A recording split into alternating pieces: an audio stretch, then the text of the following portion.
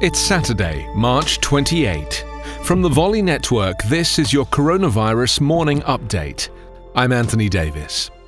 The latest leap in coronavirus cases has set a new record in Argentina as the country braces for an expected sharp increase in cases over the coming weeks, despite the full national lockdown declared on March 20.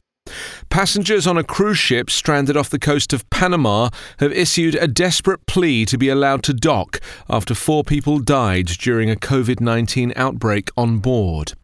The city of Los Angeles has inadvertently notified more than 200 people about their negative COVID-19 results in a mass email that included the names of all recipients, a major privacy violation.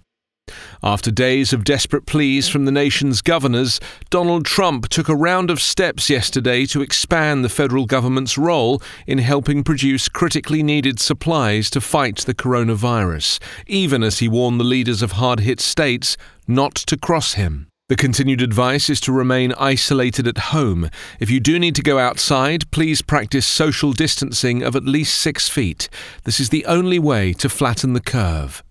The current number of tested U.S. coronavirus cases has increased to 104,205, with 1,701 deaths, and 2,525 have recovered.